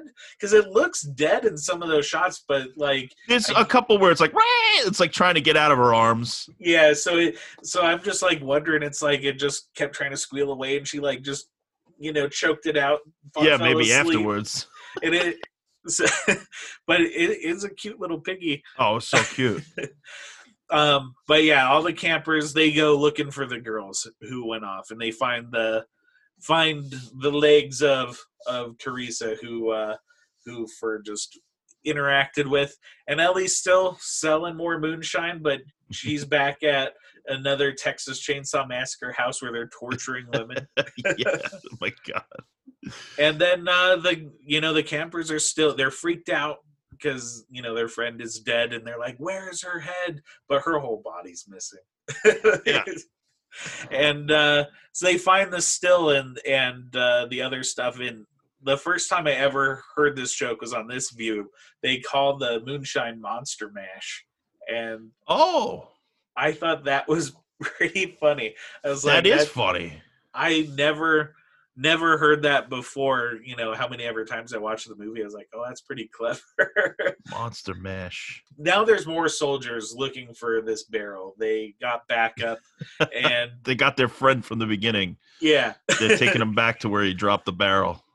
And they're all looking around, and the flamboyant camper at this time, he gets attacked by zombies, but he has a can of spray-on deodorant, and he has found their weakness. It is rednecks are not good with personal hygiene, apparently. So right. Which is funny. They set it up earlier with the whole hairspray thing, because that character is like, says to, I think the dad of the group is like, you don't smell too good, like take this deodorant, I have plenty of cans, or something like that, just like an off, like a quick throwaway line. And that's why later on when you're like, how'd they get so many cans, it's set up, they set it up. And yeah, when you spray a redneck zombie with hairspray, they melt down to like green goop. Oh, I thought it was deodorant. Or yeah, that's what I mean, like the deodorant. Yeah. They melt down to green slime. And then they all decide to go hide in the mine, which there's not an actual shot of a mine. It's just like, there's a mine over there. And then they cut to like a basement with dark. A light. Yeah.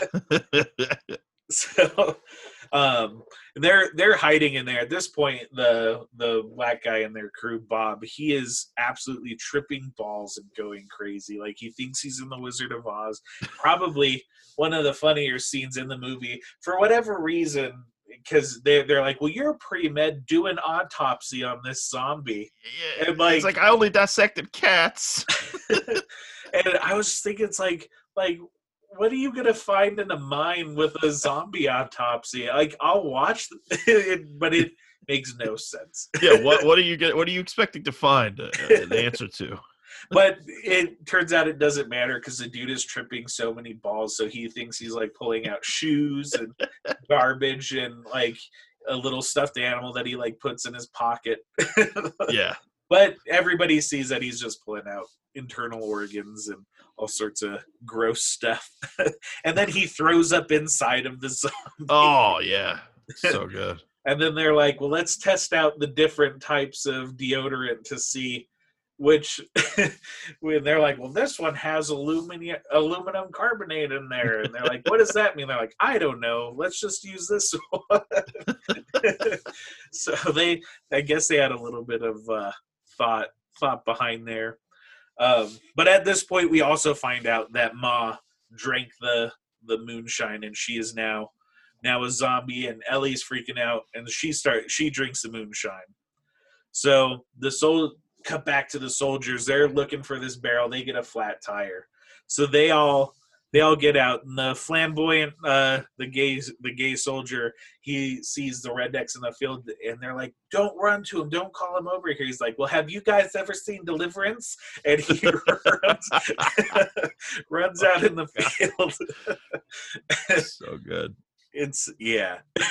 And they all get torn apart, and this is pretty impressive for like a no budget zombie movie that looks like is made in a field. There's like a legit number of zombies, like 30 or 40. Yeah. There's a lot of zombies and a lot of different deaths. It's very cool. And it's all like, they're all like creative kills that they have coming up out here. Like one of the zombies smashes, like the furred zombie smashes one of these guys' heads, and his eyeballs like pop out. Yeah, it's so good. It falls at his feet, right? It's actually the guy who was driving the van in the very beginning, the Jeep. Yeah, he smashes his head, and yeah, it's so good. There's a great. It's almost as good as the Dawn of the Dead one, where they basically take the guy's like legs away from his upper torso, and they're just pulling guts out. Oh, it's so good. And it looks like they use they said they use like chitlins before, but it definitely, you could tell they use like real animal parts for these guts, because that wasn't no latex. Yeah, it looks gross. Yeah. And I guess like for like the eyes, they kept saying that they use gummy worms. So I was trying to watch the movie to see where they use these gummy worms for the special effects, and I'm pretty sure they used them as like the retinas for the eyeballs that pop up. So like they had like, I guess these like gummy eyes like with gummy worms hooked to them that the furred zombie eats, which that like I remember seeing that clip like on all the old trauma DVDs when you do the trauma intelligence tests, and if you got a question wrong they would show you a gore scene, and that was always one of them, which I thought was like a pretty cool scene. And so basically, you know, the horde comes through and starts killing all the campers, and Lisa runs off to go hide in Ma's house. And I actually have a clip of Perry talking about filming in Ma's house, because it takes a turn from being funny to very serious once it goes inside. I think I came up with sort of the mechanics of the cabin scene because I knew how I wanted that to be paced. I wanted when Lisa runs into that cabin toward the end, I wanted to get away from all of that which was funny and sort of start making it really creepy.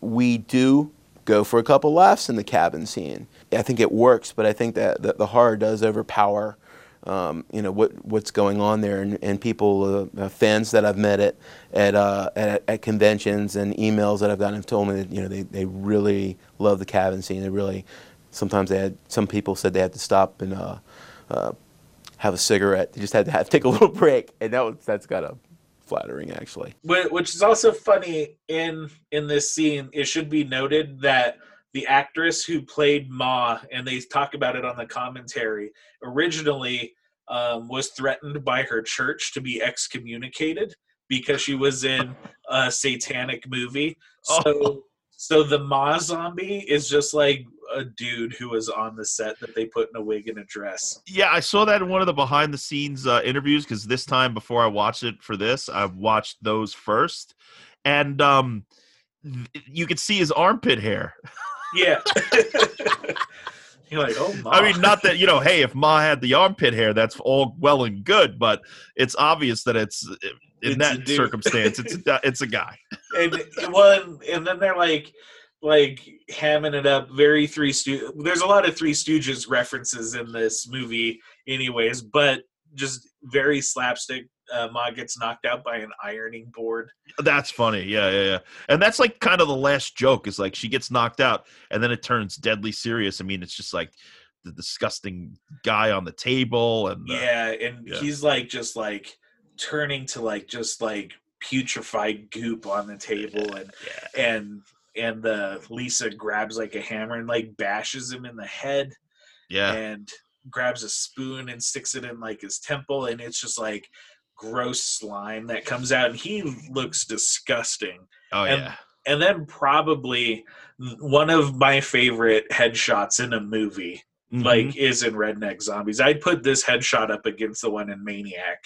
I love it because she smiles as she cocks the gun, and the redneck kind of smiles back at her, and then all of a sudden she shoots and it explodes. It's such a good cut. And it's crazy. They edited this whole movie linear. So what that means, like if you haven't made movies nowadays, you can cut back and forth on a computer if you don't like something, and you can go razor thin to the moment. When you're editing linear, it's really hard to be precise. You basically have two tapes that you're recording to, and they got this headshot seamless where it cuts from like the zombie actor to his like head exploding, and you can't see the cut. Yeah, no, it's an amazing cut. It really is. It's just a gruesome, and his like creepy smile he gives her right before his head gets blown off. It just makes it super eerie. Yeah. And so after she blows his head off, she runs out and gets attacked by the furred zombie, and she kills him by stabbing him in the eye with a corn cob. and then we see that it was really just something that happened in the psych ward all along. She's chained back up in the psych ward, and the random drunk guy who was hiding in all the shots is reading the Fangoria magazine, and he shrugs at the camera, and the movie's over. But there's a thing at the end where they like illuminate her stomach. So I was listening to the commentary, and they were like, "Well, we did this shot so you could tell she was pregnant." And I was like, "Oh, I guess." But are they implying that she was raped by a zombie? So there is a shot in the movie where she's like zipping her pants up, and I think it's implied that maybe like Ferd or somebody was going around raping people. Oh. But they don't really ever talk about it or show it. And I had no idea. And then they have like a weird baby cry as the because I didn't notice that the very first time. This time I noticed it. I'm like, they're setting it up that she was raped by a redneck zombie, and that she's carrying a redneck zombie's baby, and that's like, I guess, the setup for the sequel. If they do because when it lights up, it's like green, like the moonshine, the baby in her stomach. If they do the sequel, it should just be like Son of Redneck Zombies. Oh, that would be great. That'd be great. Kin. Yeah. Kin of Redneck Zombie. The next kin. The next kin. Yeah. I have a clip of Lloyd talking about meeting Pericles Lunes and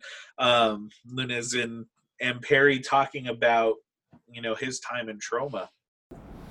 Well, Pericles Lunes, who is the genius behind Redneck Zombies, he was living down in Baltimore when the Toxic Avenger was showing in his neighborhood movie theater. He loved it, and he also was a big Troma fan. So the Troma influence is being carried on by Pericles Lunes and Redneck Zombies.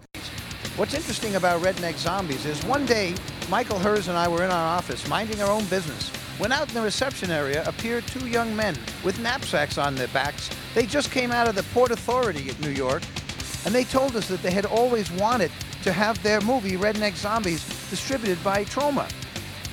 Lloyd Kaufman of Troma fell in love with this. And, he had Ed and I come up to New York, and we sat down with them and we made a deal.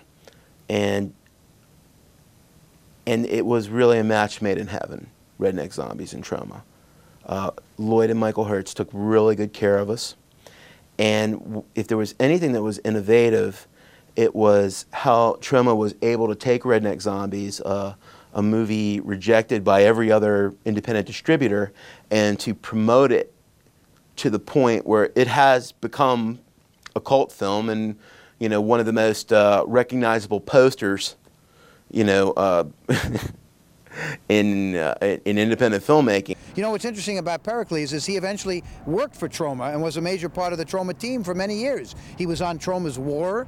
He was the special effects coordinator for Toxic Avenger Parts 2 and Toxic Avenger Part 3. Lloyd took me on. He took me on to work at Troma. I worked on Troma's War. I worked on Toxic Avenger 2, Toxic Avenger 3. I worked on Sergeant Kabuki Man NYPD. And I did a little work on Death by Temptation.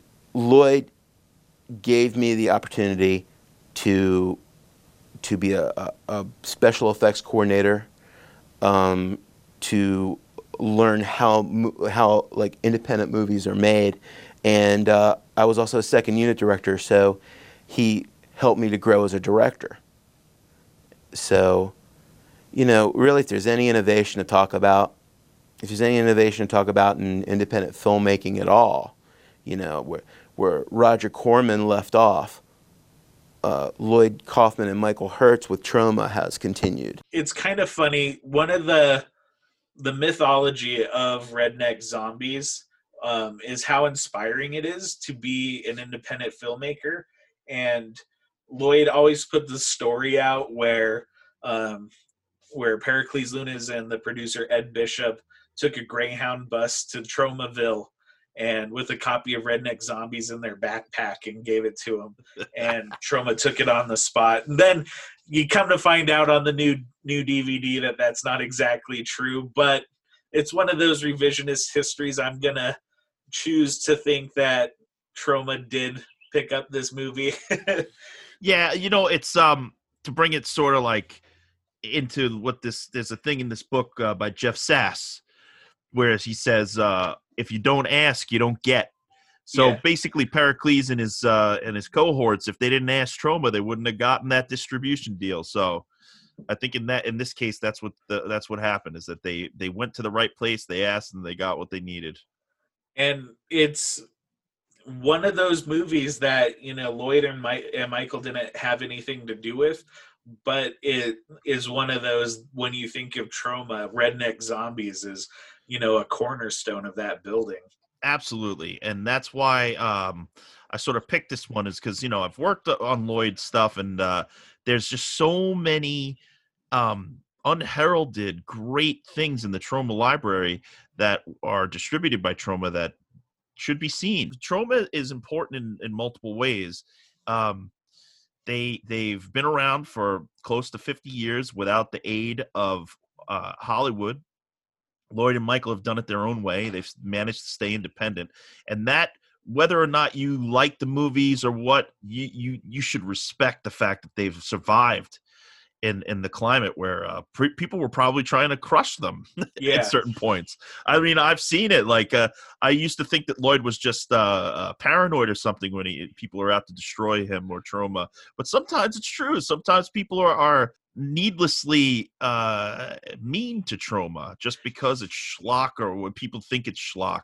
But there's so much in that library, and there's so much that Lloyd has done, and so many people that Lloyd and Michael have helped, and you know, and I'm sorry, and also Michael used to direct the movies with Lloyd. Yeah. So I mean, even if you don't think the Troma movies are great, you have to respect what they've created. Yeah. They've created an independent Disney, essentially. It's one of those things, like a lot of people, when they think of Troma, they just think of Lloyd's movies, and they don't actually think about the thousands of filmmakers that they helped, you know, get their start, whether it's distributing their movie or just giving them a chance to, like, you know, clean up blood on, you know, on there's set. nowhere else, maybe there are other places, but there's not a lot of places where you could go and on your first day, somebody might just hand you a boom pole and be like, you're the boom operator now. It's like, what? And then suddenly you're the sound mixer because you're the last man standing with the equipment. And just a lot, I've seen it happen on a Troma set where people drop out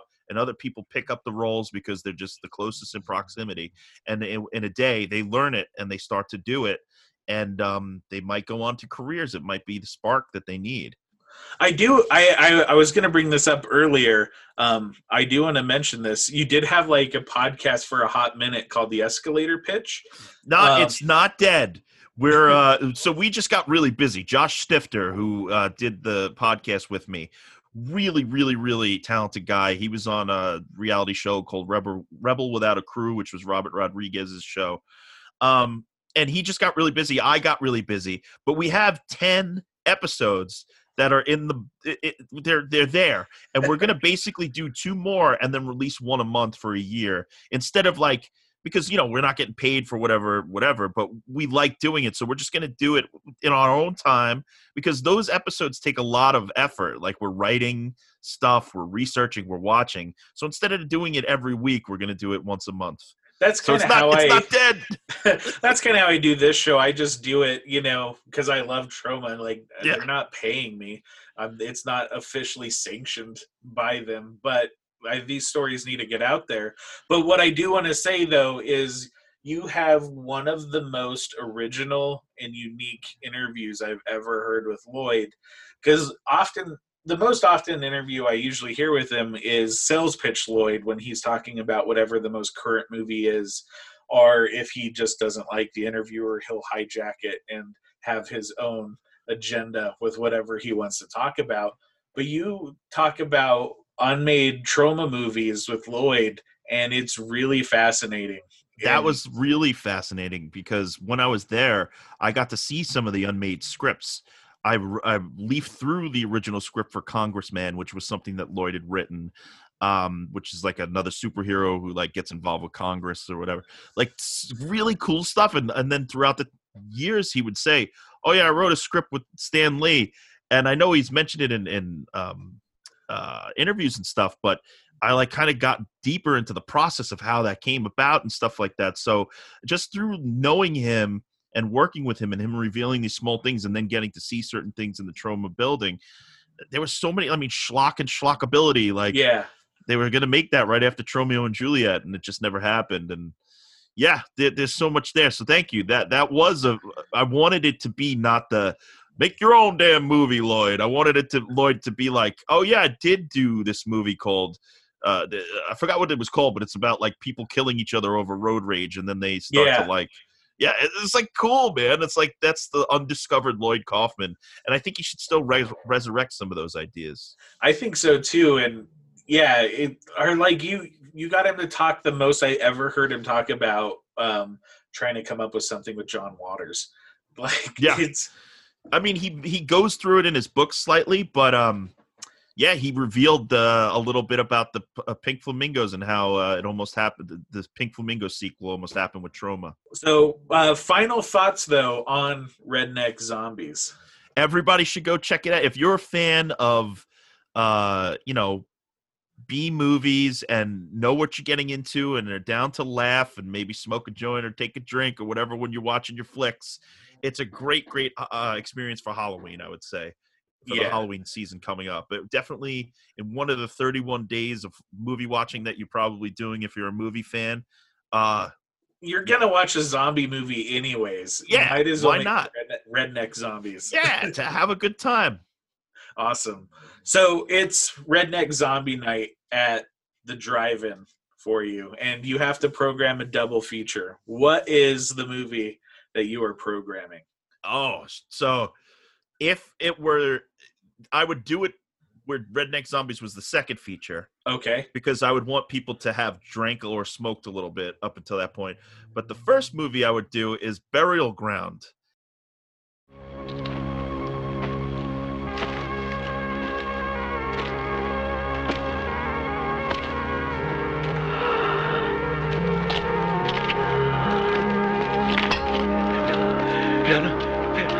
Ferma! No! Io sono... No! No!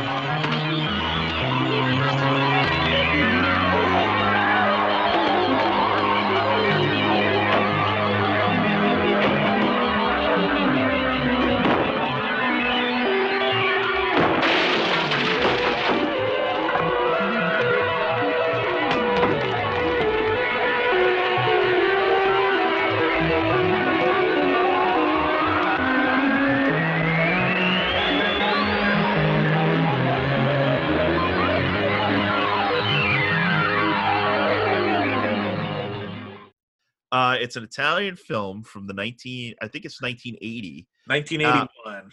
81. And this is slowly becoming my favorite zombie movie of all time. It is, honestly, I've watched it since I first saw it maybe like 10 years ago. I've watched it at least once a year. I've introduced it to numerous people, and I've had discussions about it with numerous people, because you are not prepared for what happens in Burial Ground. Now, it is a straightforward zombie movie. Yeah. But it gets right to the point. I mean, the zombies come right away. There's plenty of nudity. There's plenty of gore. There's one of the best fire burns I've ever seen on camera, and there's multiple. It happens twice or three times with like the lead burns are in insane in this They're movie. insane. The lead actress actually throws the match that lights a fire burn, and she's in the frame. You would never get away with that today. That would be my ultimate like drive-in late night, like, you know, start with Burial Ground, blow people's minds, and then, you know, they've had a great chuckle and a great like mind-blowing experience, and then you put on Redneck Zombies to like ease them on home. Man, and Burial Ground, that's like also in my top, you know, 5-10 zombie movies. Like, it's so good. So the effects are awesome, and it has like a creepy kid who, it's like a weird incest angle for whatever. I didn't want to spoil it, but yeah, let's put if we share this, be like heavy spoilers, because that's like the big thing in this movie is that scene with the incest and what the kid does to his mother in the end. And that kid looks just like Rachel Dratch from Saturday Night Live. Yeah, a remake of Burial Ground with Rachel Dratch starring. And so you do it really serious, except she can do whatever she wants. Like, she'll look at the camera with the Debbie Downer face. Oh my God. It would be a shot-for-shot remake like Gus Van Sant did with Psycho. But with Burial Ground, and Rachel Dratch is the boy. I bet Vince Vaughn is also available. That would be unbelievable. So. I do like to look up to see any trauma connections, and because this was an Italian movie, there was not a lot, but I did find one trauma connection.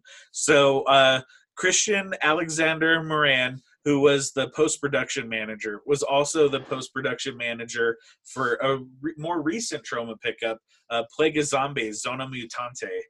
And if you have not seen that movie, it's also a pretty fun zombie movie. It's like made in Mexico. And I saw this back in the day when Fangoria put it out on DVD, and it's a lot of fun. I referenced it in my zombie movie because, you know, it was one of the first zombie movies I've ever seen where they're pulling somebody's intestines out, but of course the intestines are filled with poop. So, yeah, it's a good one. So, you know, check that out. It's on Troma now. See, that's one Troma we haven't seen, Plague of Zombie. And it's a new pickup from him. It's just like a fun zombie movie. And when I saw it, there was 2, and I think there's 3 now, and Troma has all 3 of them. Oh, get out of here. How new is the Plague of Zombie? Plague of Zombie, I would say it's probably like early 2000s. Wow. I don't even remember seeing this on the shelf. So, yeah, no, it wouldn't have been... and Troma just got it. Fangoria picked it up. They had like a distribution deal like in the late 90s, early 2000s, and this was like one of their international films they put out. But cool. Troma ended up with it, and I was super psyched because I thought this movie was just like dead and gone for when the DVD market dried up. So, and the movie I would pick for my double feature is the 1989 J.R. Bookwalter film, The Dead Next Door. The big news in Akron tonight is the unexplained appearance of grotesque, flesh-eating humans. At first thought to be the publicity stunt of local movie producers Anso Studios, the Zombie Doctors. Hurry, Father! They're coming! Channel 5 has now learned that this grotesque happening is, in fact, a reality, and one that is quickly spreading as more and more of these human cannibals appear throughout this area.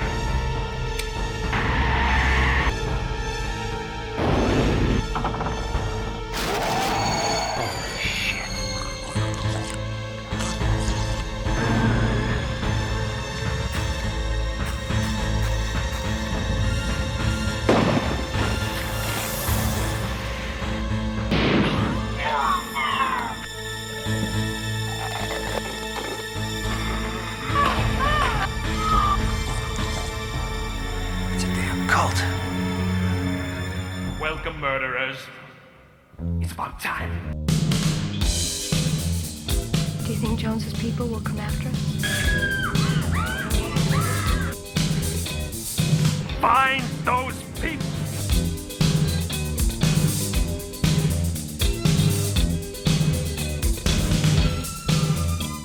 It's feeding time.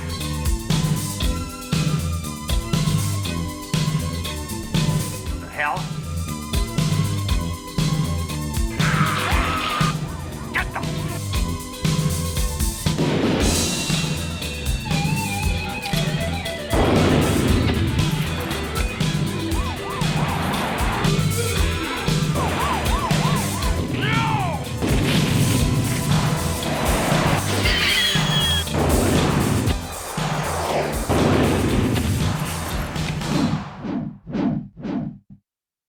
Hell yeah. I love that movie too. It's fun. I picked this one because I got the same feeling watching Redneck Zombies as this, where it was, it seemed like it started out with a bunch of friends. Instead of a VHS camera, they shot on Super 8 and they're just making a zombie movie. And it's, the government has like this elite zombie extermination squad, the Zombie Squad, and the zombies are being protected by this religious cult. And the effects. What a great idea. Great idea. And how timely that that this movie is again. And the effects are cool, and you could tell they were just horror fans, and they got like Bruce Campbell and to do a voice, and because it's shot on Super 8, so there's no sync sound, so they got Bruce Campbell to do a voiceover, and I think Sam Raimi even does a voiceover in it, I seem to remember. And he also put up some money, I heard. Yeah, him and Scott Spiegel, I think Scott Spiegel's actually in the movie. Yeah, he's in the beginning, yeah.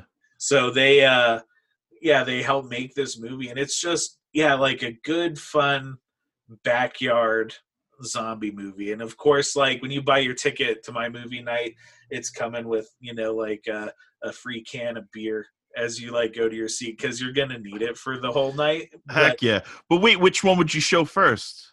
I would probably do Redneck Zombies first, because I think this is better of the two, but just has a little more of an epic finale than the Redneck. Yeah, the whole thing in the high school and like all those zombies run. I mean, that there's like a little more production value in The Dead Next Door. It's funny because it's as low budget as it seems like they either called in some favors or Sam Raimi gave them just enough where I feel like there's like helicopter type shots and stuff where it's like, how did you get this? I want to make this movie. It makes me feel good, like thinking about not only the time and the nostalgia of the thing, but the idea of like people coming together and really struggling to make a movie by hook or by crook. Yeah, it just makes me feel good that they somehow got it done.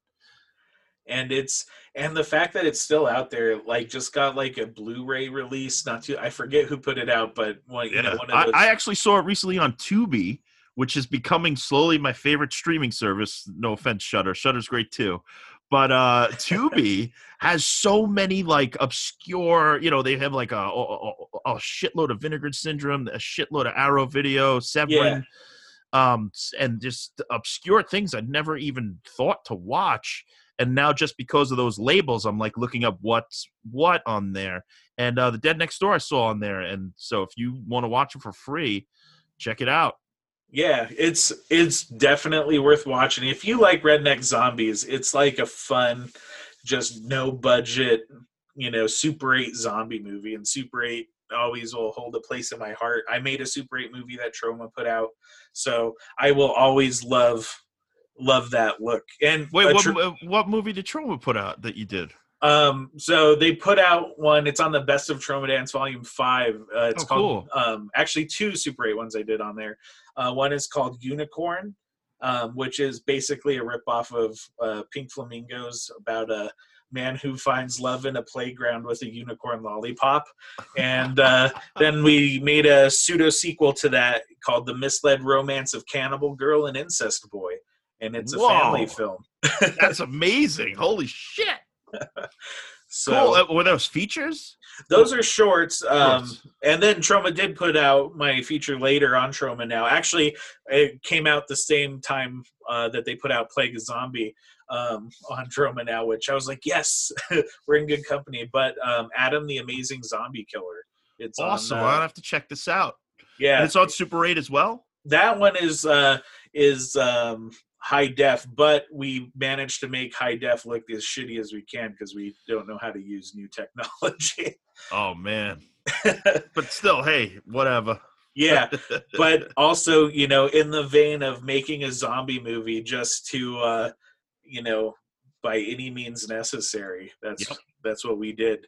Yeah. And and then another Troma connection I found with The Dead Next Door. So the director, J.R. Bookwalter, he is in the upcoming VHS Massacre 2.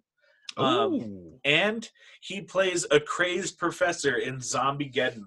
So okay, great. Yeah. Yeah, VHS Massacre 2. Tom Seymour did that, and he's done a lot of cool stuff. He got J.R. Bookwalter in there. That's good. He also got Joe Bob Briggs in there too, way before Joe Bob was back in town. Yeah, the first VHS Massacre is fun, so I'm looking forward to when the sequel comes out. Hell yeah. Well, awesome. I think it's time we start wrapping it up. Where can people follow you on all the socials? On social media, I'm mostly active on Twitter and Instagram at Bad Techno.